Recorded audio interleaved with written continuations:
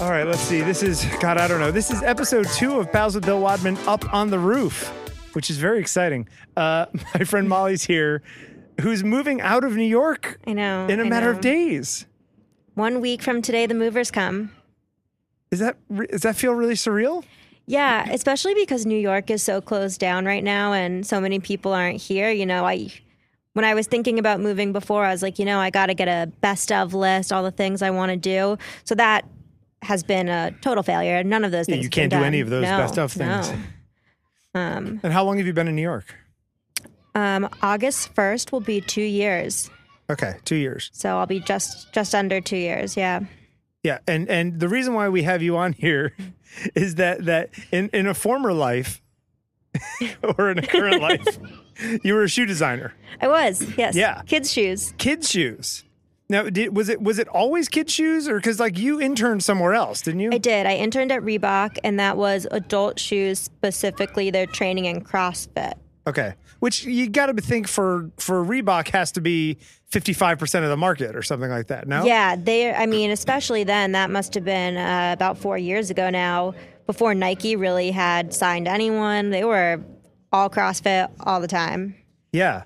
I remember, I'm old enough to remember when CrossFit wasn't a thing and then it was a thing. There was a period in the late 80s, 90s, when it's oh, we're going to start with Bo Jackson, doing the And you had people just running around the gym, a regular gym, being like, no, I have to do a sprint and then deadlift. And yes, because we're CrossFitting. Yeah. It feels like the market of all of this stuff of shoe wear in general is driven by the people who make the shoes as much as it is the needs of the people who wear them. That's probably true. All designers are very egocentric. We want to design for ourselves. It's fascinating. And then the other thing is that I always feel especially with kids' shoes, that there was a period of time, I don't know, maybe 10, 15 years ago, where instead of making kids' shoes, they made small versions of adult shoes. Yeah. That became the thing. Oh, we want the shoes that I wear, but I want little ones for my kid. Yeah, that's still going on very much, especially because most kids' shoe brands are not specific to kids' shoes. So you have your Nikes and Adidas's, and they just make smaller versions of the adult shoes. Converse and all the rest yeah. of it.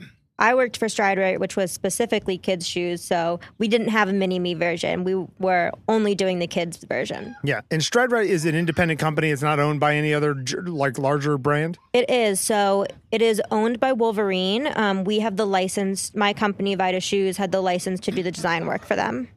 Okay, interesting. All right, see, yeah. This is this. Okay, so when you were in school, what were you studying? I was an industrial design major with a minor in accessory design, but I went into art school being I want to design shoes. That's for me. Really? Yeah. Athletic shoes and sneakers specifically, or more formal shoes?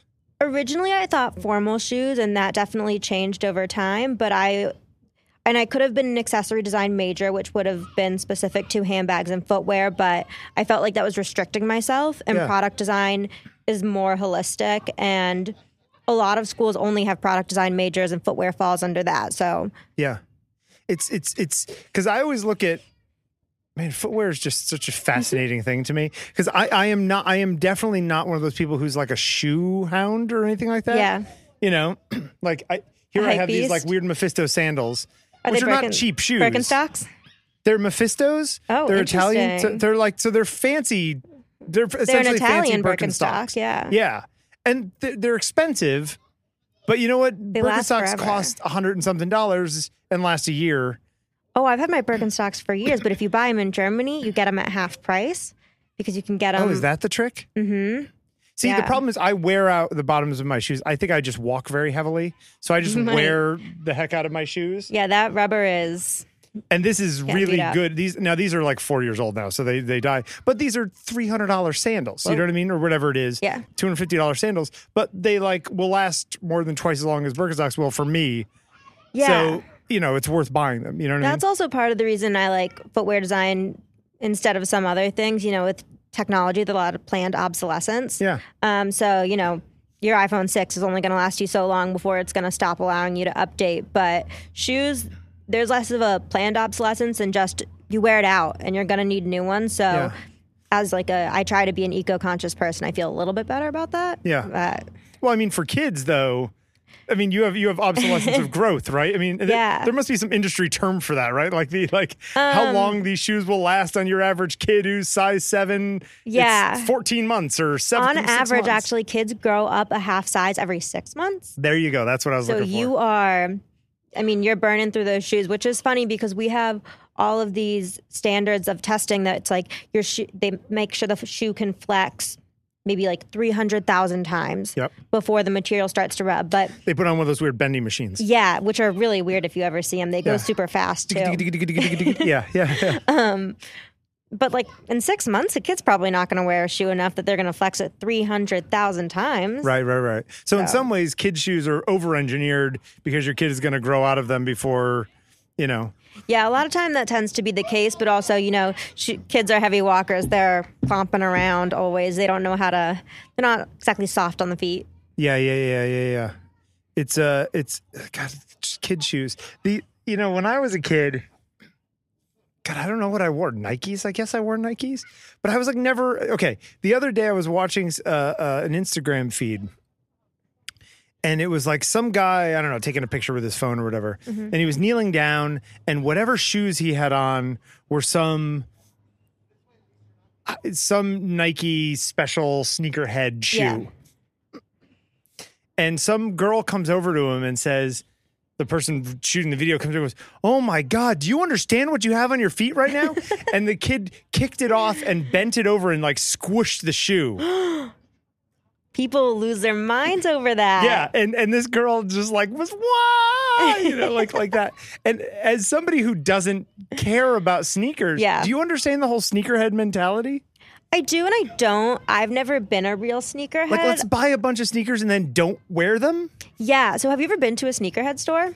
I've watched the people outside of them. You know what I mean? Which is a whole other exhibit. And I've seen the episode of Entourage where Turtle wants the very specific pair of shoes, and Vince ends up buying him a $40,000 pair of custom shoes. Yeah, so the sneakerheads are interesting. A lot of the stores, they'll have their appointment only, their limited edition, which is sort of crazy to me, even as someone who designs shoes. But they also a lot of times will have things shrink wrapped. So they'll get a pair of shoes into the store, and the one that's on display is shrink wrapped. So if Yep. ever anyone touches it, it's going to be okay, which... I mean, a shoe is meant to get a little beat up. The ones that I find more interesting are people who customize shoes, so who will take apart a Nike and they'll redo it with different materials and the shoe, so it's really one of one. What which are is they more swapping impressive. out? Okay, well, hold on a second, just so we have our nomenclature Okay. right. The leather stuff on the top of the shoe. The leather stuff on the top of the shoe is the upper. Okay. The bottom, which is usually rubber or EVA, is the outsole. Outsole. Outsole. So the outsole, and then if you want to get even more specific, the part that you see on the side is the midsole and the actual, and then you have the bottom plate, which is going to be what's touching the ground. Right. And that bottom plate could be 5-6 layers of different stuff, theoretically, and some fancier shoes. Yeah, definitely. Yeah. Usually they're a mix of rubber and EVA, typically. Those are just the standard. Now, if you're talking sneakers, you're basically the overall design that Converse came up with when they started making athletic shoes in the 30s or 40s or whatever it is basically what people are still using today. Yeah. And things have become a bit more refined, I would say. So we've learned a lot more about last making, and that's the shape that they make the shoe around. Right. And so as people's feet and needs have changed, I would say that's changed, and maybe... To be more comfortable to more people kind of thing? Or yeah, it'd be more comfortable to more people. And I think they didn't have... The last just weren't exactly the correct shapes before. They were more just sort of lumps that were sort of foot-looking. Yeah. So those have become more precise, and the shoe becomes more comfortable. And So then, the current lasts actually look more like a foot than the old school lasts. yeah, definitely, especially if you see a wood last, which, I mean, people still hand make lasts, and a lot of them still are, but usually they're like plastic, polyurethane, and that's been milled and whatever, so it's very exact. When you and I talked a few months ago, I like mentioned how I had those like Allen Edmonds shoes that I bought, which like are expensive. I bought them for my wedding. I would never spend that kind of money on shoes, but they're good shoes, and if I take care of them, they last for 20 years, right? And I don't wear them that often, so it's like they're like my 3 times a year shoes. You know what I mean? And But and I understand why those shoes cost a lot of money because they're all like handmade in America by people who have to spend, you know what I mean? Like they're expensive, they're actually expensive to make. But so many of the brands, probably the brands that you've worked for, are manufacturing piles of these things in, Vietnam or China. Yeah. China and Vietnam are the big footwear areas. India's trying to break into that game a little bit. Yeah. They do more leather goods than, sports footwear, like athletic footwear. Yeah, and you've traveled to China before for I have. I've been 4 times now. And 3 weeks at a time, so it's a long time to be away from home. So what is the idea that you going over there to double check whether the manufacturing is up to snuff and things are coming out right? So I actually don't go to the production factories. Okay. I go to the sample rooms, which is where a lot of the workers are and where the team that I work directly with is. But essentially the process is we send them the side profile of a shoe after we've designed the outsole. So that'll be the upper pattern. And we go over there to check the patterns and see how they look. So they're taking our 2D sketch into the 3D form, and we need to make sure. So your job, you don't even have to actually create you don't have to take the sort of the wrapper that you would put on 3D, flatten it out, and do the cutting. They do all of that stuff on their end. They do all of that, which I learned how to do that in school, and I'm not very good at it. So it's really great that we've been able to Is that a hand-done thing, or is that like a photographic process of some kind? Yeah, completely hand-done. They have pattern masters, which is one of my favorite things about China. The workers, once you're at a certain level, you're a master. Yeah. Yeah, but they're probably unbelievable, these people at what they do. They must be doing it for years and years and years. Yeah. And so they'll bring us what they've done. So they'll do what we call a pullover, and it's so not in the correct materials probably, but just so we can look at the pattern. Yeah. And we adjust from there. So the pattern masters are great at giving us, the 3D version, but they're not designers. So if we're like, this angle, we wanted it to be a little bit more this way, or we wanted this finish to be different. Will they pull out an X-Acto knife and like cut away at their things just to say like this? Sometimes I do that, which they don't love.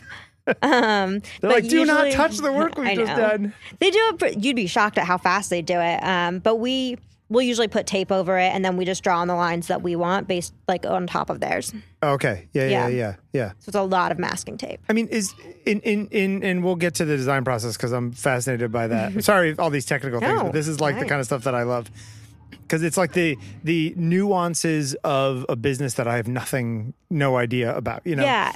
Footwear is also interesting because we all have them. Everybody has to buy shoes, right? Yeah. You would imagine that the shapes that you're creating on a shoe, on the side of a shoe, especially if it's like, it's 3 different colors and they're overlapping and all the things that people do on athletic shoes, that there are efficiencies of those shapes because of how tightly they can pack them into a sheet. So there's less waste and that kind of stuff, right? That has to be. That's very much part of the process. Probably we always do you have to worry about that? I do. Partially because I'm at a small company. If you're Nike or Adidas, it's fine because you're selling millions of pairs of the same shoe in that one color. Yeah. But we have, they call them MOQs, so minimum order quantities. And that's on each individual pair of shoe that's ordered and also on each individual material. Yeah. So we get around that a lot by using, instead of having a bunch of material overlays, we'll have one material and then we'll screen print on top of it and we kind of fudge it a little bit. That's a big difference that I see personally, like in what I did versus from the inline product that sold at Nordstrom versus what I was selling at Target. Oh, so there's a big difference in the shoes that are sold at different places. Yeah, definitely. So there are different tiers of distribution and there are different lines for each of them. So you're not allowed. So the whole idea of me if I buy a pair of Converse All-Stars in one store and you buy them at the Converse store, you might get a different thing at Target versus at the Converse store. Yeah. So we call it like inline versus, mid-tier distribution. Sure. And then mine was an exclusive line for Target. So also a little bit different. But usually stores will have a specific inline collection. So the Nike stores that you get at Nike aren't the same ones you're finding at Kohl's. Interesting. And different styles and stuff. Different styles, yeah. And so they'll usually be takedowns of the ones that you see at the Nike store, but they're going to be a little bit more simplified. They're going to probably have screen prints instead of more materials, things like that. And you always hear these horror stories from places like Walmart where, they'll bring in 3 different companies that make toilet brushes, and they'll throw a toilet brush on the table and they say, how cheaply can you do that? And one guy says 10 cents a piece. And the other guy says, I can do it for 9 3/4 cents a piece. And you know what I mean? It's like basically having people outbid each other in person and that kind of stuff. Yeah. Were there ever situations where somebody came to you and said, look, we need to get this down another 4 cents per pair because whatever, so we need to make these changes? Yeah. Every season, 3 times a season. We go through every single shoe we get back from a sample round, and we look at what we need our margin to be. And the bill of goods to make it and all the rest of it? Yep, and how expensive each material was, how much we used, what we're selling it to the customer for. And I've had to strip a lot of designs because of that, and it's always heartbreaking when you're like, but that was the cutest part. And they're like, well, sorry. Yeah, even though the difference is literally pennies on a pair. It's pennies, but if you think about, a shoe that you sell for maybe $45 only costs about $7 or $8 to make. Right. So it's all about margin at that point. So you can take off pennies and that can be, 3 margin points. And, yeah, that's true. Everyone's trying to line in their pockets at some point in the process. So it's us and it's the department stores. Yeah. And then like the markup from a retailer is what, like double? What are the, Yeah, so it's usually more than that. It depends on the good. So I don't know about any other industry. Yeah. But, and it even depends on the store. So I know Kohl's needed larger markups than maybe Famous Footwear. Yeah. So we had to sell to them at a different price or have like a different thing. And I didn't know too much about that. I would just be like, you tell me what we need to get the price down to. Yeah. But I mean, like I said, we're making a shoe for $8 and maybe someone's going to buy it for 12 or 15 and then they're going to sell it for 40. Isn't that crazy? No, when you were in, getting out of high school and going to college and looking into industrial design and wanted to be a shoe designer, did you have a fantasy about like, oh, it's raining on us a little bit? Is that all right? I'm fine with it. Is your mic fine with it? That's fine. Okay. That's a cheap mic. This is a very expensive recorder, but it's luckily hardy as hell. Did you worry? Did you think about the sort of those sorts of things, or was it always a fantasy of like, I'm just going to sit there in front of a thing with airbrushes and create shoe designs from the side? Yeah, not at all. I didn't even get that far into it. I've loved shoes because, as a lot of teenage girls did.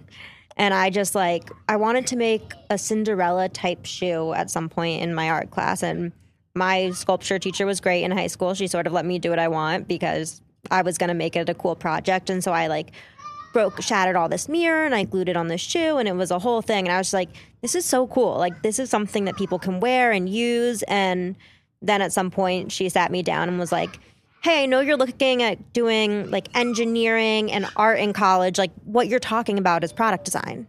Yeah. That's what this is. And I was like, oh, okay. So at the very end of junior year, I switched out all those college applications, which Did you originally think you were going to go to school for engineering? Yeah. I actually applied to a couple schools for engineering and art, like a dual degree. We're doing a double major. Were you a big math nerd in school? I wouldn't say I was a math nerd, but it always came very easy to me. Yeah. I wouldn't say I tried particularly hard in high school. Yeah. Not my better qualities, but and so what'd you say? Reebok? You ended up interning at? Yeah, I interned at Reebok after my sophomore year of college. What was that like going in there? Were you intimidated walking in the door the first day? Were you terrified? Oh yeah, shaking in my boots. Everyone there is a total fitness junkie, which as someone who are they all in athleisure all the time? Yeah, pretty much, which is great for me. That's the great part about the design world is I can wear leggings to work. I can wear whatever I want. No one cares. Yeah, as long as you're not customer facing, creatives really get a pass. Sure. But yeah, everyone was super in shape and pretty intense. And for performance footwear at that level where they're making it for the CrossFit Games, there's so much that goes into it and so much testing that I'd never even heard of before. Really? Yeah, so even giving shoes to people at the office who do CrossFit every day, and they're like, use this for 100 days and then tell us if it's good. Test shoes. Yeah. Now, shoes like that, is that more sort of would it even have sort of cosmetic looking good, or would it just be sort of like the base shoe without maybe some layers of For the testing? Yeah. That's going to be a full production level shoe Okay. because if it's not, you could have, if strings are loose, they could slide off. So they need to make sure it's really peak performance at that point. Yeah. But there are a lot of iterations before that where people are just kind of taking a jog around to see how they feel. Yeah. It's such a weird world. Yeah. I mean, even if you think about, you got to make all these shoes. Like my problem is my feet are really wide. Molly's looking at my feet now and how wide and Hobbit like they are. Are they a D width? I usually get E. Oh. Which is, well, at least You do have Hobbit feet. I think my shoes are E. They might even be EE. Is that a thing? Double E is a thing. Yeah. I bet you do great in New Balance. Screaming. What is she screaming about? I think her brother has a super soaker, maybe. That's good times for us. Yeah, anyway, so I have a hard time, like I can't fit a lot of shoes. Have you looked into New Balance? They have a great wide width selection. New Balance, yeah. I mean, when it comes to athletic shoes, you can find wider shoes. Yeah. But if you're looking for, I just want like walk around normal shoes, like the only shoes that really fit me are Keen. Yeah. You know what I Keens mean? make wide shoes. And they have a big toe box. So like, that's the other thing. I have a weird thing where I want to be able to like Move your do toes. that, You move wanna my feel the toes ground. around and have room. If it's like I'm bumping into stuff all the time, it makes me feel claustrophobic. I'm actually a little bit like that as well, but I have small feet, so I just buy my shoes a half anything size has- too big. Oh, is that the trick? That's what I do because I like to kind of wiggle around in there. Yeah. Yeah. Does that end up like rubbing though when you wear shoes like that? I don't seem to have a problem with it, but I don't wear such fancy shoes. I mean, I'm currently wearing Supergas. Okay, and so they're how long have you had those shoes? Because like the bottoms even aren't even really worn. No, I haven't had these very long. I Okay. also really enjoy a nice bright white pair of shoes, so I frequently rebuy like white Vans, white Supergas. And there's no way to re-whiten them after the fact? I mean, I'm sure I could clean them if I was, a logical person. So you're a crazy person who actually cleans their shoes. No, I'm not. That's why I keep buying new ones. Like I don't even think about that. Like other than my fancy shoes that I'll wipe down with saddle soap or polish or something like that. I don't even own polish for my shoes. That is so far out of my range. Oh, it's so funny. All right, can we talk technical stuff like Yeah, do we want to go software and back to stuff? the wide shoes? Oh yeah. I can talk about wide shoes. Hold on a second. I just want to see how crazy. There, Is this actually going to land on us, or is it going I over did the just top see of a us? lightning strike like right at, what is that, like 2:00? Okay, according to this, there's rain. Is it actually going to hit us, or is it going to float right over us? Hold, please. The clouds look like they're moving pretty fast.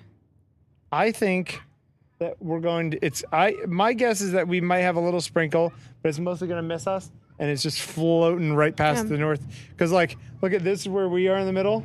And this Oh, is, yeah. Look, it's going to skirt right by us. That's nice. A little water never hurt anyone. Yeah, exactly. Wide shoes. Talk to me about wide shoes. Yeah. So one of the really cool things about Stride Right is that it was like shoes for all kids. And there was a certain point where we realized we weren't actually living that mantra when I was there. And we were like, there are kids who wear AFOs, which are like a type of foot brace and different things like that. And we were like, we're not catering to these kids. Yep. And like you said, you can find a lot of wide shoes in athletics, but like, where's this kid's Easter shoe? Where's his, holiday picture shoe? And so we actually took on a really big initiative to work with families of kids that had AFOs, that had different braces and orthotics, to find out what those kids actually needed, and so that we could cater to that better. Special lines, or just a run of wider shoes in certain sizes for certain models?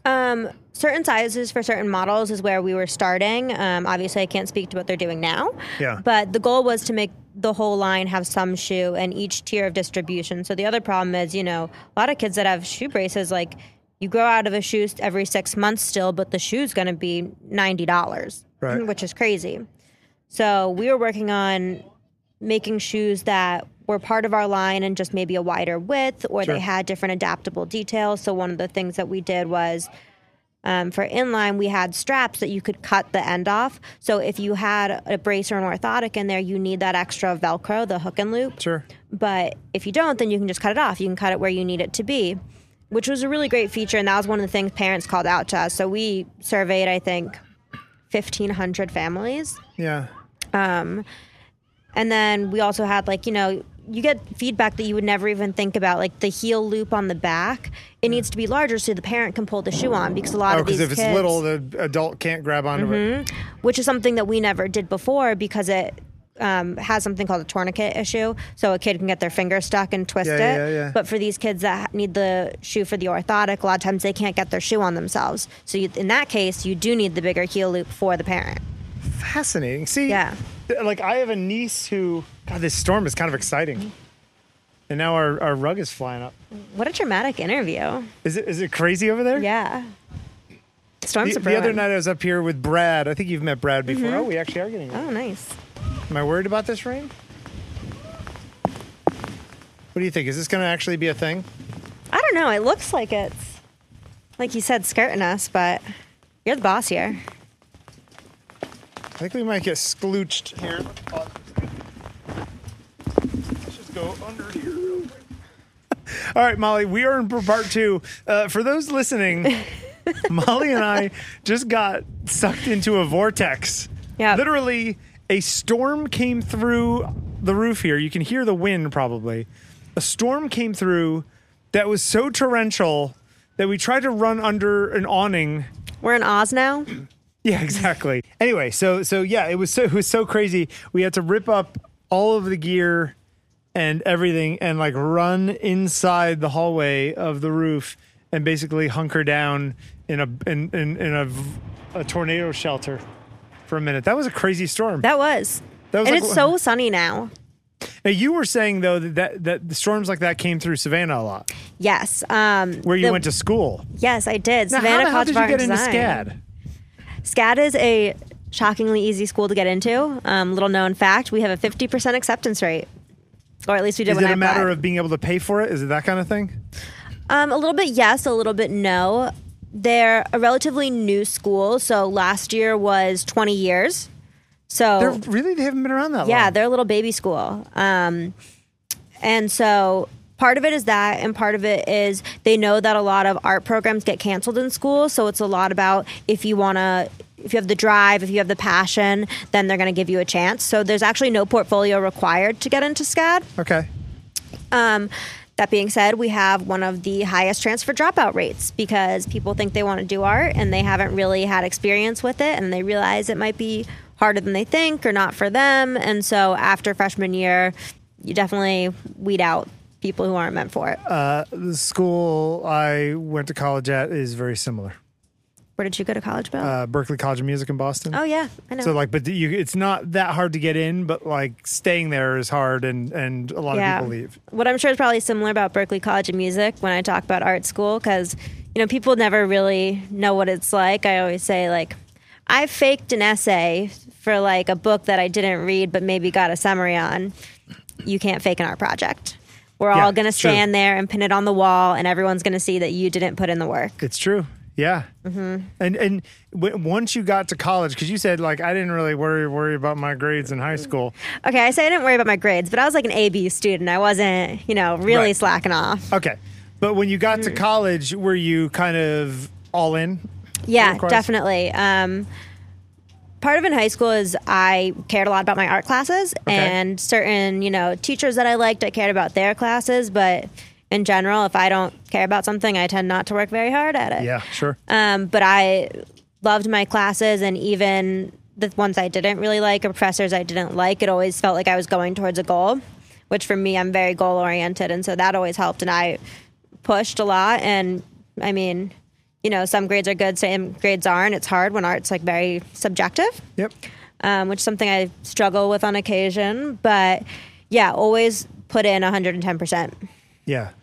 Yeah, I was the same way. Once I got to music school, my grades, I had a crazy GPA because I basically just got A's and everything because I actually cared and did the work. It wasn't work. It was just what I was doing. Yeah, definitely. I would say the classes I know the classes I did worst in were my liberal arts classes that I was they don't. Did it feel that way when you were, how was I going to put this? Did it feel that way when you got to your job, that your job felt like it wasn't really work? Yes and no. I mean, I think I definitely enjoyed what I did. You know, you don't enjoy a costing meeting when you're stripping down the shoes for pennies, but I enjoyed the process. And I think that's like a very big thing for me is like holistically, like I loved what I did and I loved seeing a shoe go from a sketch all the way into production. That's really fulfilling to me. Yeah. So even when there were times when I was like, this sucks, like I don't want to do it, it always was very much about an end goal. Yeah. I mean, in those situations, in those meetings when when you were sitting there and they're kind of not necessarily ripping your work apart on aesthetic grounds, Yeah. but need to rip it apart on economic grounds, did it feel like they were attacking, or do you own your work to the sense that when they're attacking the shoe, it feels like they're attacking you? I can't don't dissociate, so people who can, it amazes me. I can, and I think I got good at that in school because it's never really personal. If, you know, something isn't exactly where someone wanted it to be, it's not really a big deal for me personally because I've learned to just kind of be like, all right, they're not talking about my personality, who I am. It's just about the sketch. And it's something I struggled with a lot when I first started working at my job because it would be like, there's nothing wrong with the sketch. It's just not exactly what we were looking for. And I'm like, that doesn't help me. Yeah. Like, what do you do with that? Yeah. So I want something that's not this. Well, what do you want it to be? I don't know. Yeah, exactly. Sure. And you're like, that gives me no structure. Yeah. And I'm, you know, a year out of college. I don't know what you want from me. I was an art director in advertising for years. So like, it's the same kind of thing. Mm-hmm. You know, it's like, well, we want it to be like this. It's like, well, what does that even mean? That is a word that is meaningless. Yeah. So I got into like this fun habit game that I used to play where if my boss like didn't like a bunch of my sketches, I would find like an old sketch of hers that I had like in my computer and I'd re-sketch it and see what she said. She frequently did not like her own sketches. See, and therein lies the problem, right?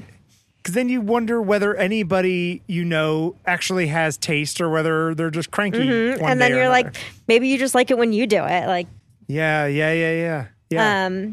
But you know, there are certain things, and I will say that, like, my boss was great. She was like, you need to look at flow, and if I was really having a hard time, she'd be like, here, I've gotten this, like, board that I made with a bunch of pictures. Look at these. Use that as your inspiration. Yeah. And that's always helpful when you have, like, a visual, but when someone's just like, we want this outsole to be athletic but casual. It needs to be low duty and just different and fun. And you're like, what? Yeah.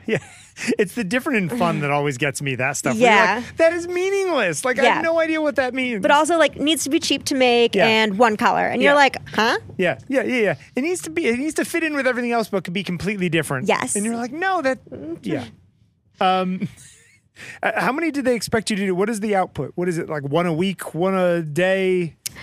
So it's not so clean cut as that because you design on a cycle. Yeah, 6 designs for this season kind of thing?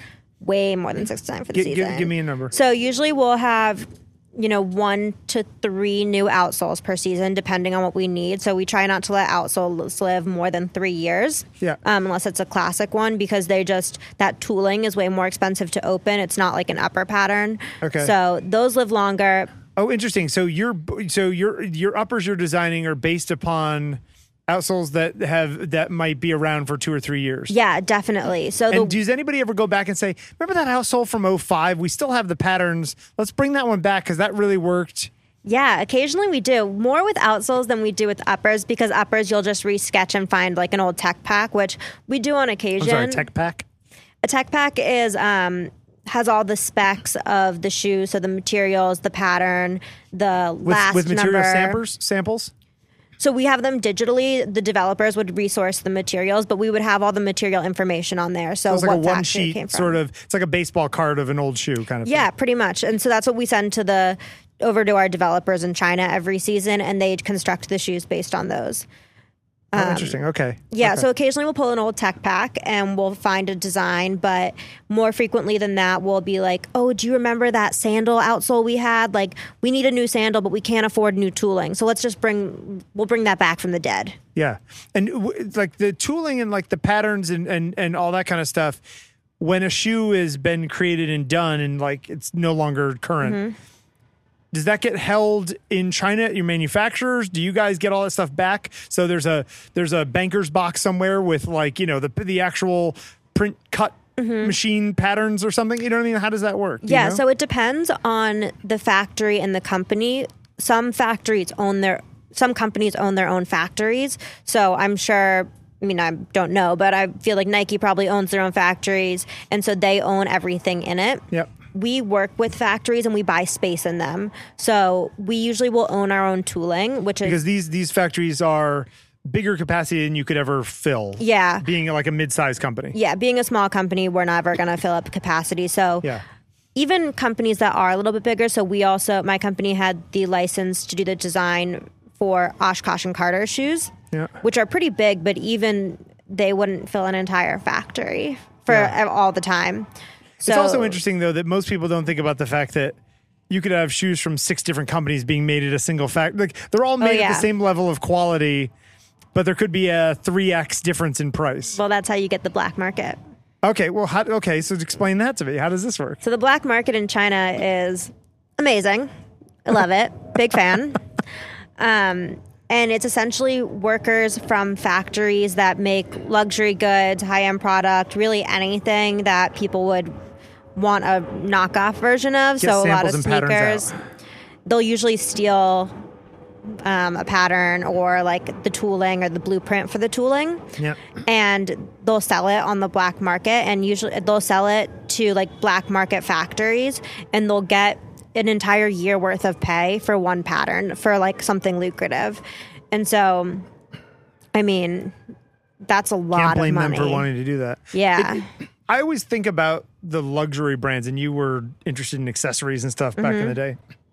I can understand a certain, say, leather handbag costing thousands of dollars if it's literally handmade and cut and whatever it is. Oh, Hermès does that. There's a great documentary on it. Would highly recommend. But and probably only certain lines of Hermès stuff is at that level, because all of these luxury companies have diversified to the point where they're basically selling the brand as a thing, not as the reality, right? So you may be buying a Coach bag, and there are high-end Coach bags, and then there are cheap-ass Coach bags. Yeah.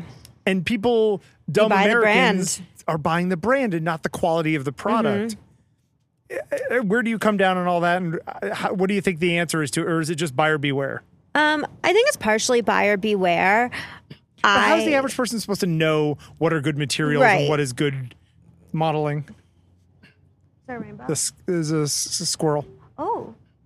He looks very wet. Yes, he does. He's not happy. I think a lot of times price is going to dictate how nice the materials are. Yeah. A lot of times people aren't trying to screw you over inherently. So obviously, like on a more expensive good, the product margin is going to be way higher. I'm definitely of the mindset of buy something a little bit nicer. You won't have to get another one for X amount of years, which is how I feel about a lot of like leather goods and things like that. And it's tough because people want to be on trend, and they want to, that's why you have fast fashion. And it's hard to convince someone to save up 3 paychecks and buy something a little bit nicer than get the immediate satisfaction of something cheaper. It is also, one of the advantages of being a man is that men's fashion doesn't move quite as quickly as women's fashion. Like, if you're not looking to be a 20-year-old model guy, you can have nice clothes from 3 years ago and they still look nice today. For sure. Where women notice things more if they're into that kind of stuff, Yeah. My wife doesn't care. You know what I mean? She looks amazing. Well, she does, and she can wear anything and she looks good. And there are times when I would say to her, why don't you get that nice dress and wear the nice dress? Because, like, you actually have the looks and body to wear the nice dress, where a lot of people can't. Yeah. But a lot of people don't look good in certain things. You know? For sure. And she never does. She thinks I'm. She never wants a nice thing. It's an interesting. My father, is it Terry Pratchett? My father always used to say, "Buy the best, you'll never be sorry." Right. Mm-hmm. But then he would buy $10 sneakers at Kmart. My dad loves Costco jeans. See, there you go. And I'm like, for the man who will like buy a custom embroidered shirt with his initials, like, why are you getting your jeans at Costco? Yeah. But at the same time, you don't have to buy $600 jeans. Yeah. You could just buy, $140, the high end Levi's or whatever it is that are going to be good quality selvage denim and blah, blah, blah, blah, blah. Yeah, I think usually, obviously there's a range on everything. And like the high end is going to be the $250 black t-shirts. Yeah, there's no need for that. Ooh, mosquito. I think if you're at a high-end store, even if you're buying a low price point, you're going to get good quality. Okay. So if you're at like a Nordstrom or a Bloomingdale's, the product's going to be good because the company has a standard. Yeah. Once you go to like Nordstrom Rack and you're like a little off market, then you got to check a little bit better. It's so difficult from if you're not somebody who cares enough to know. Right. It's so difficult to tell. Yeah. It's tough. I remember I don't have it on me. I have this wallet from this company, they're like some Texas leather kind of handmade American. Is this Saddlebag leather? Yes. They're great. Yeah. I have this sort of like card holder wallet thing from them. And my brother-in-law got it for me for Christmas a few years ago. They have a lifetime guarantee. No, 100-year guarantee. Yeah. So, the stitching was coming out and the leather was like cutting in certain little places. This is after 5 years of me overstuffing it and having it in my pocket. Well, right? You're supposed to get 100 years out of it. Well, so I literally, it may be 7 years, say, right? Mm-hmm. And I beat on things like my wallet. Like I put too much stuff in them and whatever. Yeah. And so I wrote them, sent a picture, and I emailed them and I said, listen, I'm perfectly fine. I've gotten 7 years of good use out of this. It costs $100. Like, I'm perfectly happy buying another one. But like, you say you have this guarantee, And the guy said that the leather, the damage that happened to the leather was basically on me because that was not a manufacturing thing. It's just that I ripped it. Something got ripped. Yeah. Something split it. He's like, but the stitching totally is. He's just like, I'm gonna send you an envelope. Send it back to us and we'll send you a new one. And they did. And it's like, there's so few companies like that anymore. Yeah. Because some people are assholes and overuse it. The yellow bean problem, right? Right. Oh, I've had this backpack for 30 years and I've pooped on it and I've, drug it through mud and I buried it under saltpeter for 15 years, And you're like, dude, you got your use out of that.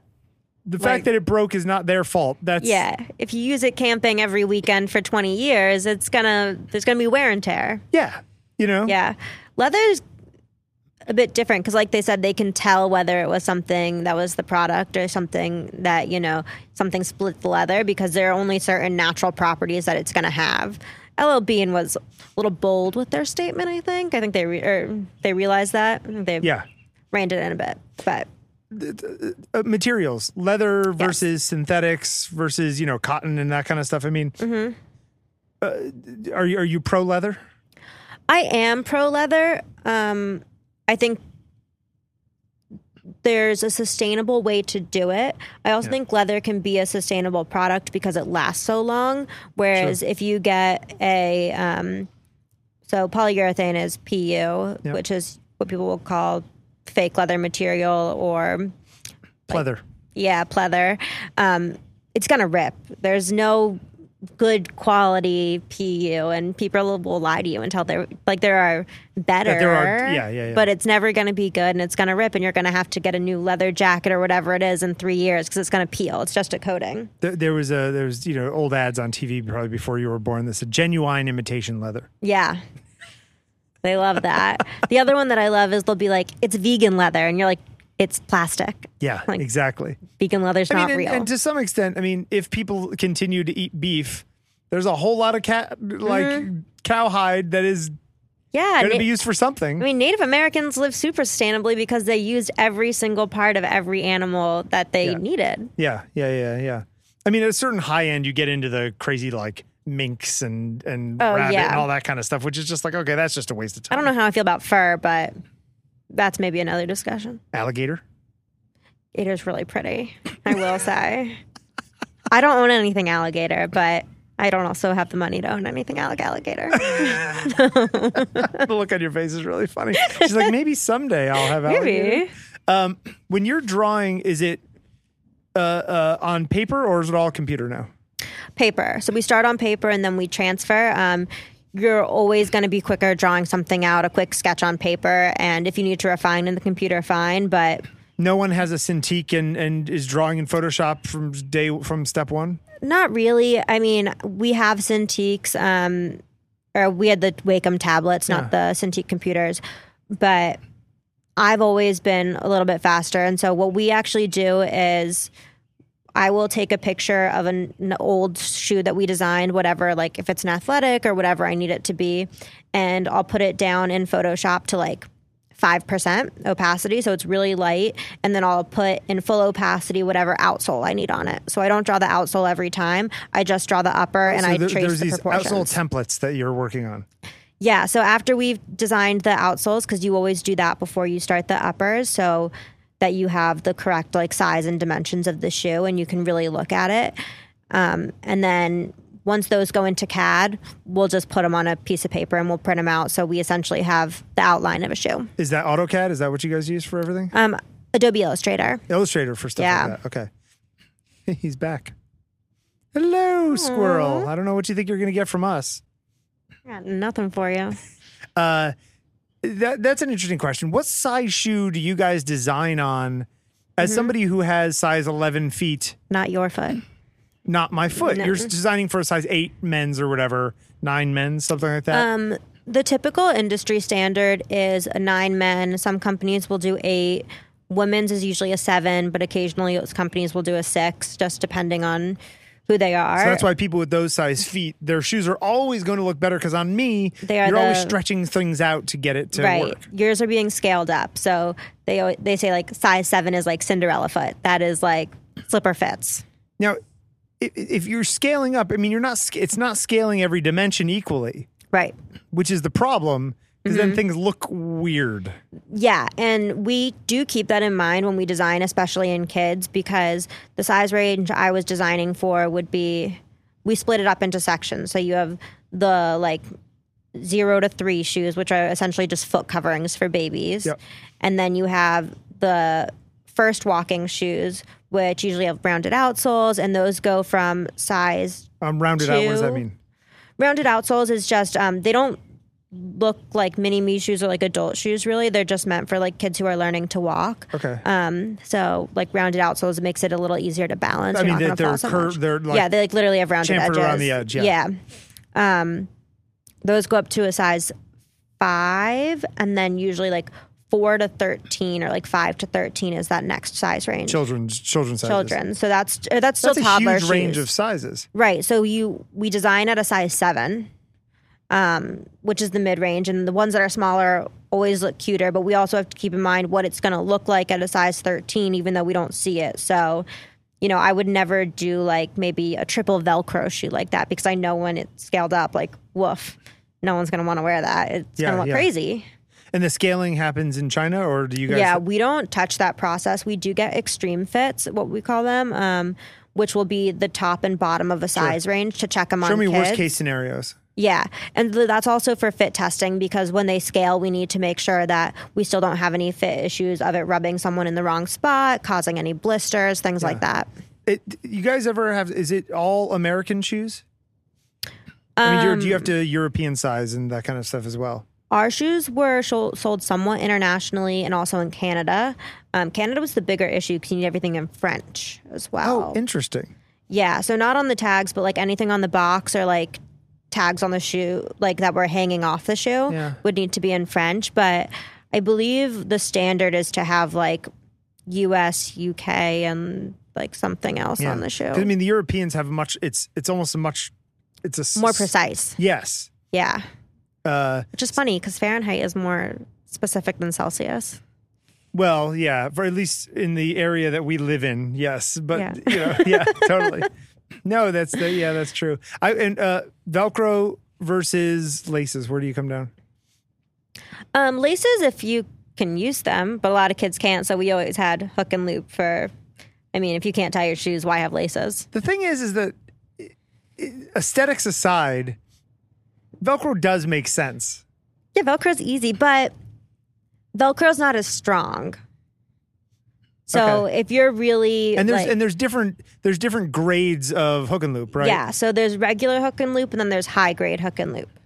Those Right. are the two. Which is okay. Really, there's only like two things. Yeah. And is it actually harder to pull off, or is it just will last longer? What is the? It's harder to pull off. It adheres to itself better, I guess. There are Probably just more hooks and loops. Yeah, and normally on hook and loop, the hook or the loops are kind of like soft and fuzzy. Yep. So on high grade, they're not soft and fuzzy like that. So it sticks a lot better together. Oh, interesting. Okay. Yeah. Almost more like bristle blocks. Did you ever have those as a kid? Where Sort it's just of like like these that. straight things that are kind of Yeah, coated and to each other. it doesn't seem like it should work, but it does. That's usually what you'll see on adult shoes. They don't usually have the low grade stuff because it just wouldn't hold an adult foot in. There's too much force. Yeah. I years ago, when I was in high school.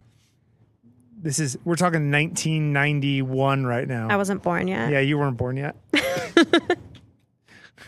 Oh God, I'm so old.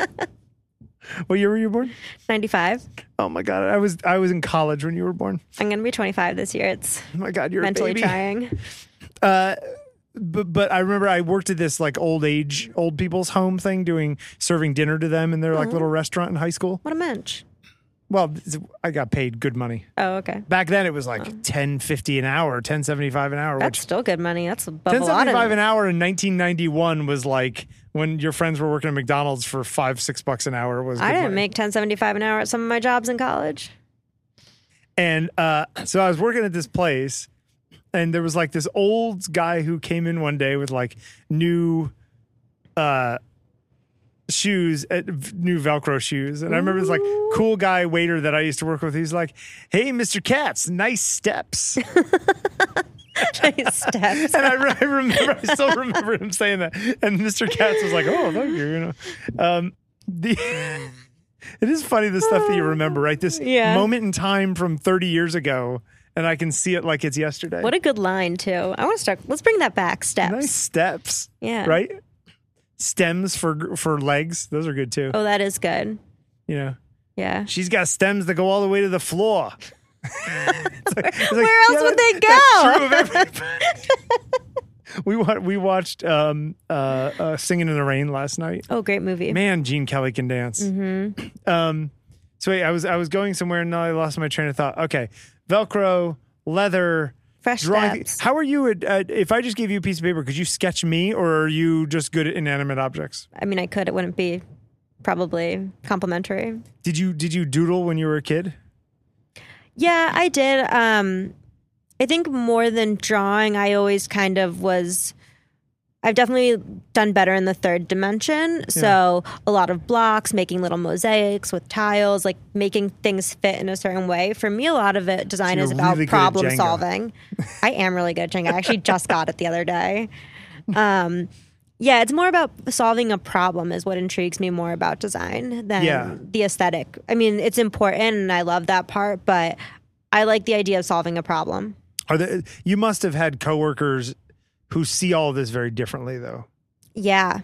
Some who are purely aesthetic, some who are purely technical, and trying to find the balance between those things. Yeah, and I think I started more on the technical side because I was at Reebok and performance footwear, so it matters a lot more there than in kids, where, some people, my boss actually she did not come from a design background. She had a degree in economics and I believe, and French, maybe. She was a double major.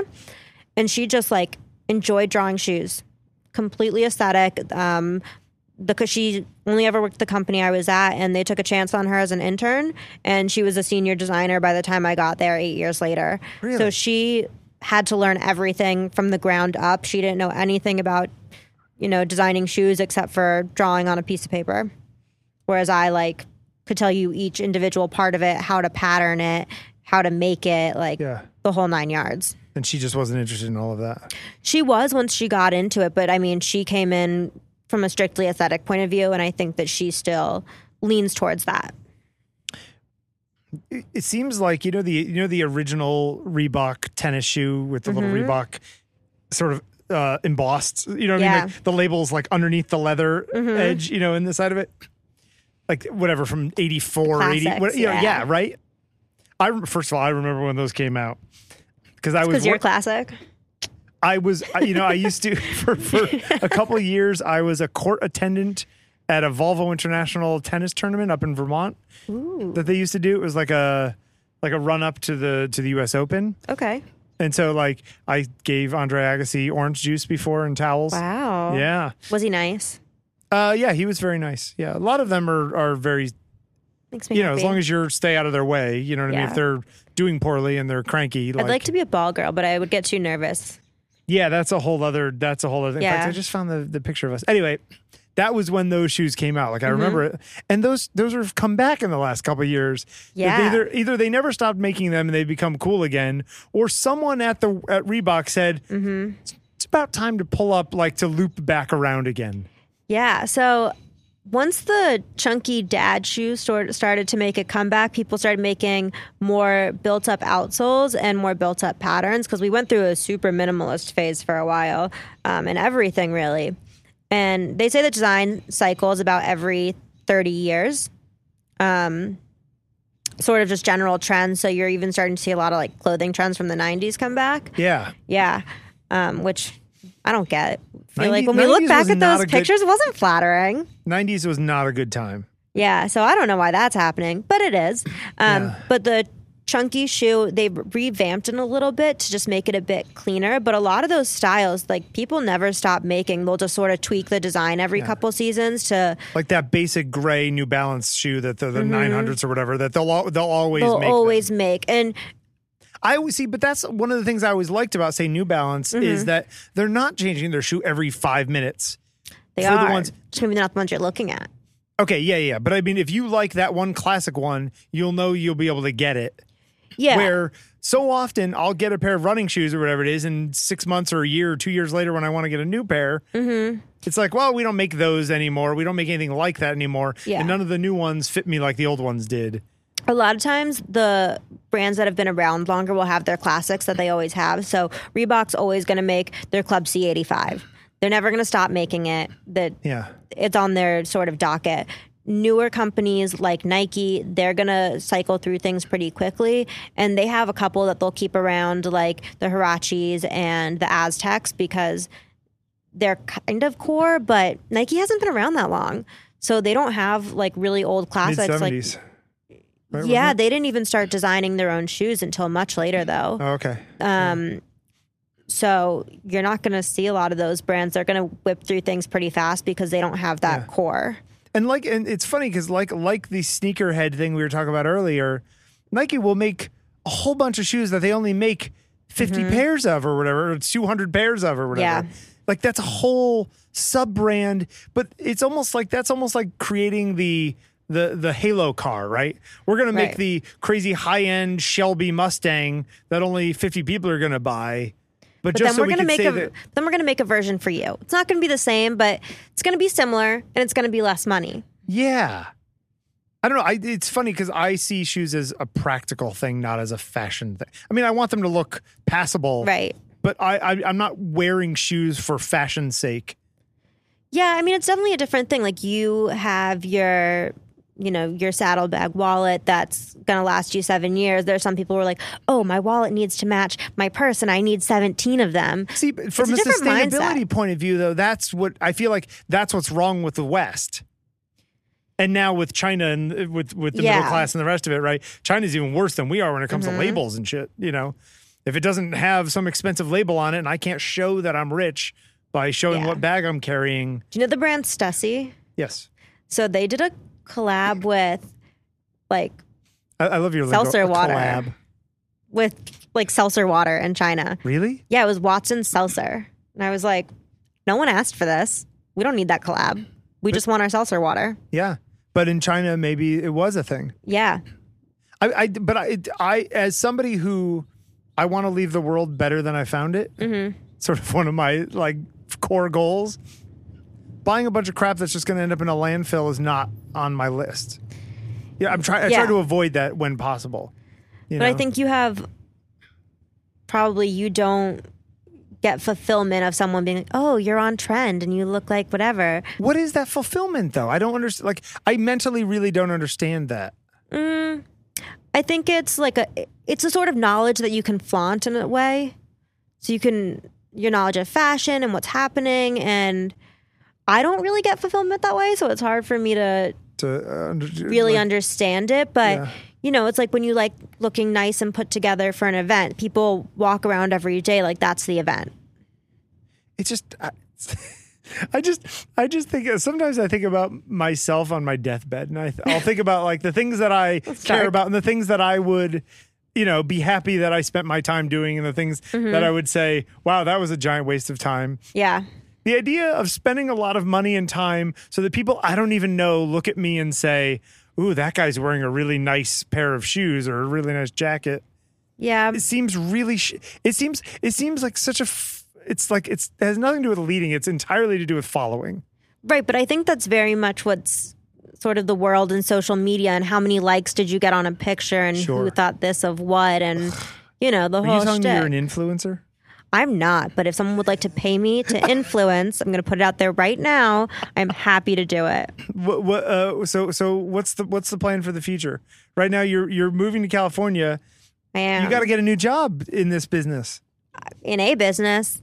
How does it work finding positions? Is New York a hub of shoewear design, footwear design? Yeah, so there are a couple of hubs for footwear. I would say New York, LA, and Boston are the big ones, and then not Portland, because isn't Portland because Nike and Portland has Nike and Adidas. They do kind of everything up there. Those are their headquarters. But they are also the only two companies that are there, really. Yeah.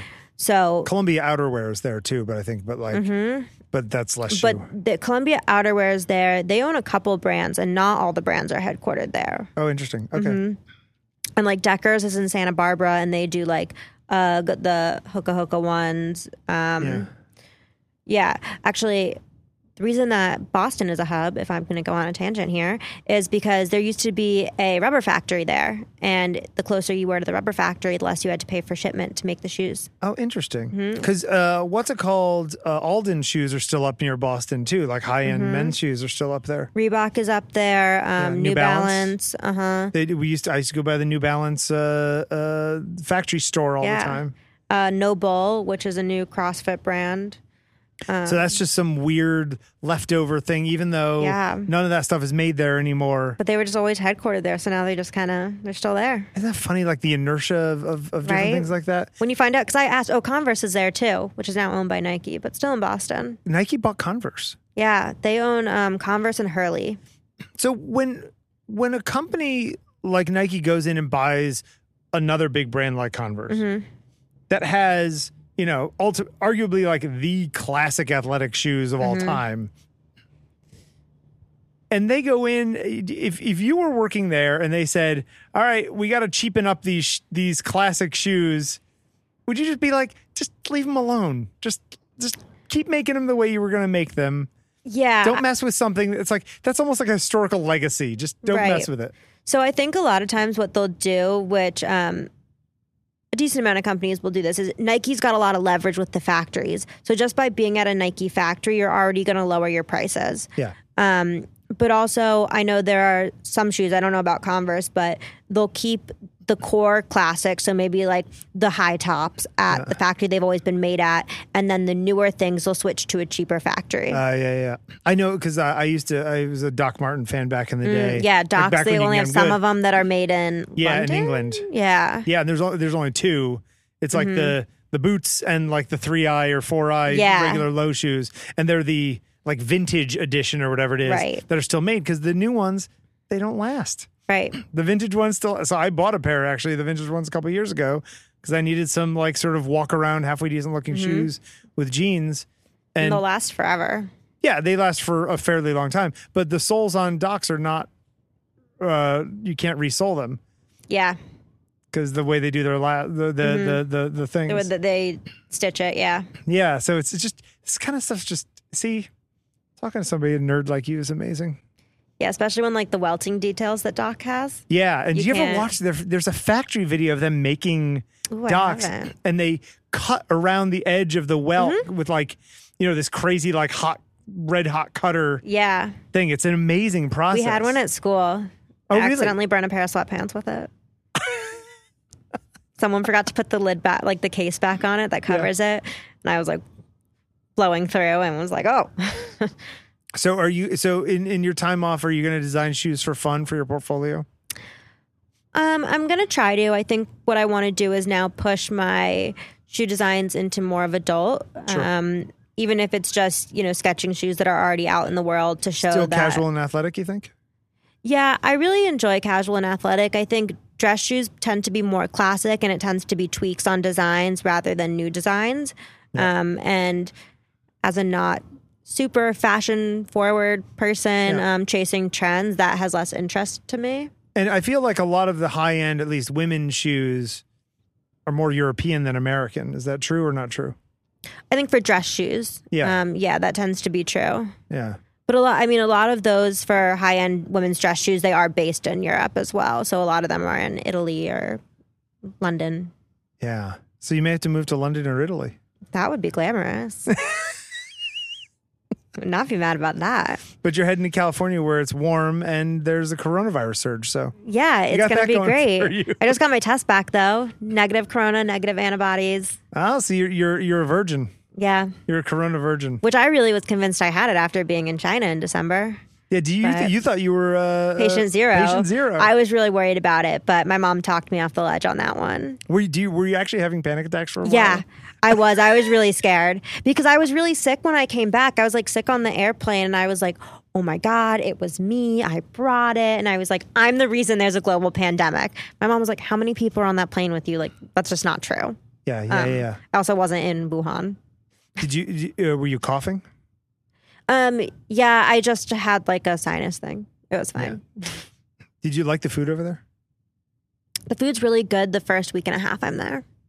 And then I really just want American food again. Then you're like, can you just give me a hamburger? Yeah, the other thing that's funny about China is, I really enjoy like true Chinese food, but when you go to restaurants, they think that the oil makes the food more beautiful. Yeah. So they really just douse it. Yeah, and it's very shiny. So very, very beautiful.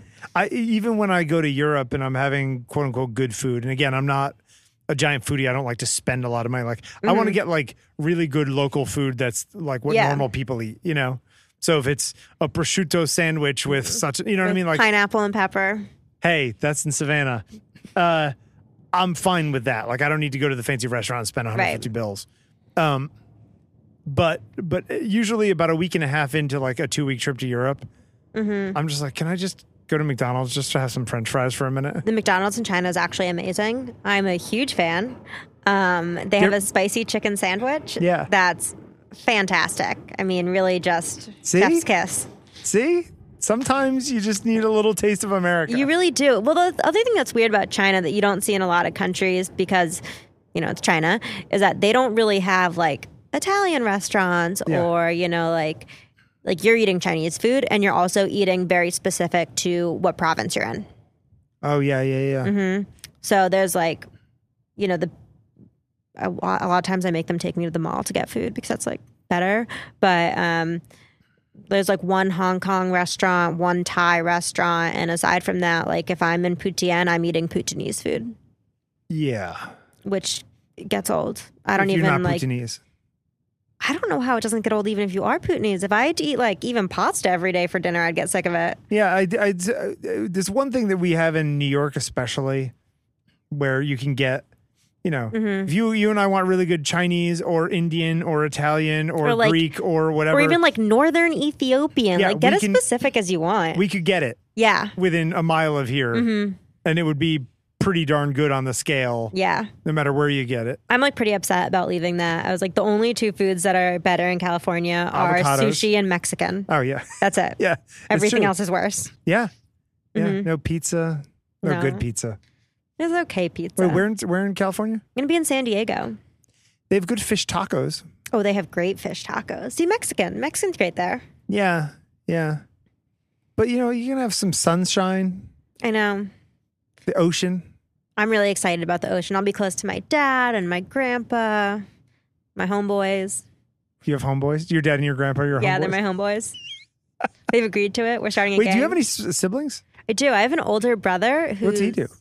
He actually is the wholesale manager for men's just general accessories and apparel for Fendi. Oh, so your family's like just all in the apparel world. Yeah, consumer goods. My dad has always worked in consumer goods since he graduated business school. So my cousin keeps telling us, like, we could start a business. I'll do the design. Max will sell. My dad will run the company. It's not a bad idea, actually. Has anybody actually considered that seriously? No. My cousin has. I think you should consider that. Yeah, I was like, Dad, like, you have a company that, like, you know, you're the CEO. You want to give your girl a job? And he was like, 2 more years. Thanks. Do you have any social media or anything like that people should follow? If you like baking, you can follow my Instagram at Molly Megerman. I have great baking Instagram stories. Really? Yeah. Have you Do I been follow you watching on them? Instagram? I don't know. Do you? I don't watch stories. Oh, mine are all baking. That's for like younger people, right? Stories. I guess. I just feel like if I post a million pictures of like pies and stuff, people get bored. So I just put on my story. But I do like a process thing. They're pretty fun. I use little like emojis. Oh, okay. See, okay, we're going to teach me how to use Instagram. Well, as I told you, I'm terrible with Instagram stories. I want KitchenAid USA to sponsor me. That's like my dream. So I always tag them. And I do you and every other chef in the world. I know. My brother always has this question, which I like. He always says, if you could have one brand sponsor you, what would you want it to be? Yours is KitchenAid? Mine's KitchenAid. Easy. Easy. His is La Marzocco, the espresso company. They do like the espresso machines. Sure. Yeah. Because he likes espresso? He's a huge coffee person. Yeah, I don't drink coffee. It's I'm disgusting. sorry. It's absolutely disgusting. You know what else is disgusting? Dark chocolate. Oh, I love dark chocolate. We wouldn't eat well together. I'm a bitter super taster. I think that's what it is. I don't like collard greens. Oh. I don't like anything that has like that like weird bitter aftertaste. Taste. Yeah. Don't So what like brand would you want to sponsor you? Put it out in the world. God, I don't know. I mean, I use Pentax camera now, but You're just like, that's your... They're soon going to get it's a weird. There's a lot of reckoning going on in the camera business right now. Oh, interesting. Olympus, which is like a big company, announced last week that they're getting out of the camera business. Oh, wow. And Pentax is owned by Ricoh, who makes like copiers and stuff like that. And I wouldn't be surprised if they closed up shop too, which is not good for me because I like their camera that I'm using now. You have to like stock up. You know, if they went out of business, I would strongly consider buying a used one of the camera body that I have now, just so that I have one for another few years. You know. Yeah. But the camera that I use is funny. You know, back in the day, people would buy cameras and use them for 20 years. The camera that I have now came out in 2014. So in the grand scheme of like, you know, camera technology, digital technology, it's ancient. You know? Yeah. But the image quality is still top notch, so I don't really worry about it. So yeah, I don't know. I guess it'd be Pentax. I have to think about that one. What brand would I want to sponsor me? Yeah, like you're gonna like live the brand. Yeah, I'm gonna have to think about that. All right, let's go eat some dinner. All right, let's do it. Thank you, Molly, for taking the time. Thank you. My first podcast.